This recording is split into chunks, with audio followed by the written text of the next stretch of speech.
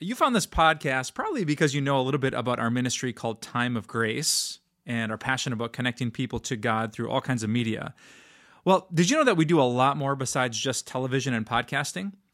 If you check out our website, timeofgrace.org, you're going to find tons of ways to learn about the good news of Jesus. From daily written devotions to daily video devotions, tons of podcasts, blogs, our Bible Basics series called Bible Breath, and books and resources and more resources to help you in your walk with God. So if you're interested in any of that, just go to timeofgrace.org. What does Jesus think about people who are spiritual but not religious?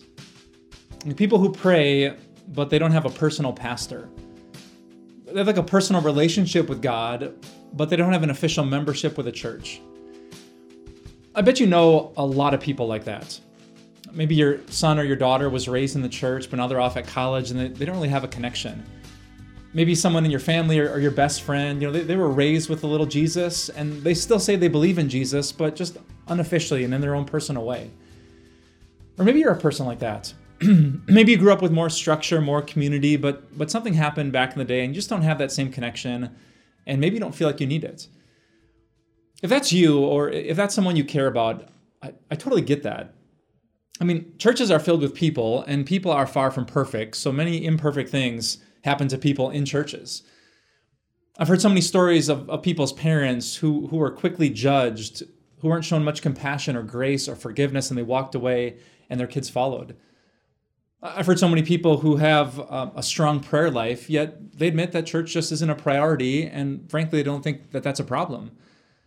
And I've heard even more stories of people who've been wounded by the church, who've been hurt by people like me, with a lack of compassion, a lack of empathy, a lack of patience, that things blew up, and it made it really, really hard to return. Now, you might know that one of the biggest growing demographics of spirituality in our country are people who are just that. They're spiritual, but they're not religious. They self-identify as the nones, N-O-N-E-S, because a spiritual affiliation, a religious church, they have none. So the question I want us to wrestle with today is this. What does Jesus think? What does Jesus think about people who are spiritual but not religious, who have a personal connection but not an official membership? Because the truth is, Jesus knows. I mean, he knows all that garbage that happened to your parents. He knows all the stuff that's happened to you. He knows all the circumstances. And even more, Jesus hates that stuff more than you do. I mean, if you're disgusted with hypocrisy and greed of people who lead churches, but they don't have good Christian character, I guarantee you Jesus hates it 1,000 times more. So the Jesus who knows all that, what does he think? I want to focus our attention today on just one verse from the book of Hebrews chapter 10. Hebrews 10 says, "Let us consider how we may spur one another on towards love and good deeds, not giving up meeting together, as some are in the habit of doing." Apparently, way back in the first century, just after Jesus returned to heaven, people got in the habit of being spiritual but not religious. And that passage says, let's not get into that habit. Let's encourage each other. Let's spur one another on towards love and good deeds. And this week, I want to talk about the whys behind that clear what. Like, why would God insist on that? Why would God want us to have some kind of organization, some kind of community, some kind of authority over us instead of just a personal relationship with him? I know it's a big question that affects so many of us, our friends, and our families. So let's open God's word this week and let's find out why God wants us to be rightly religious and not just spiritual. Would you pray with me? Dear God, I pray for everyone who has been wounded by the church.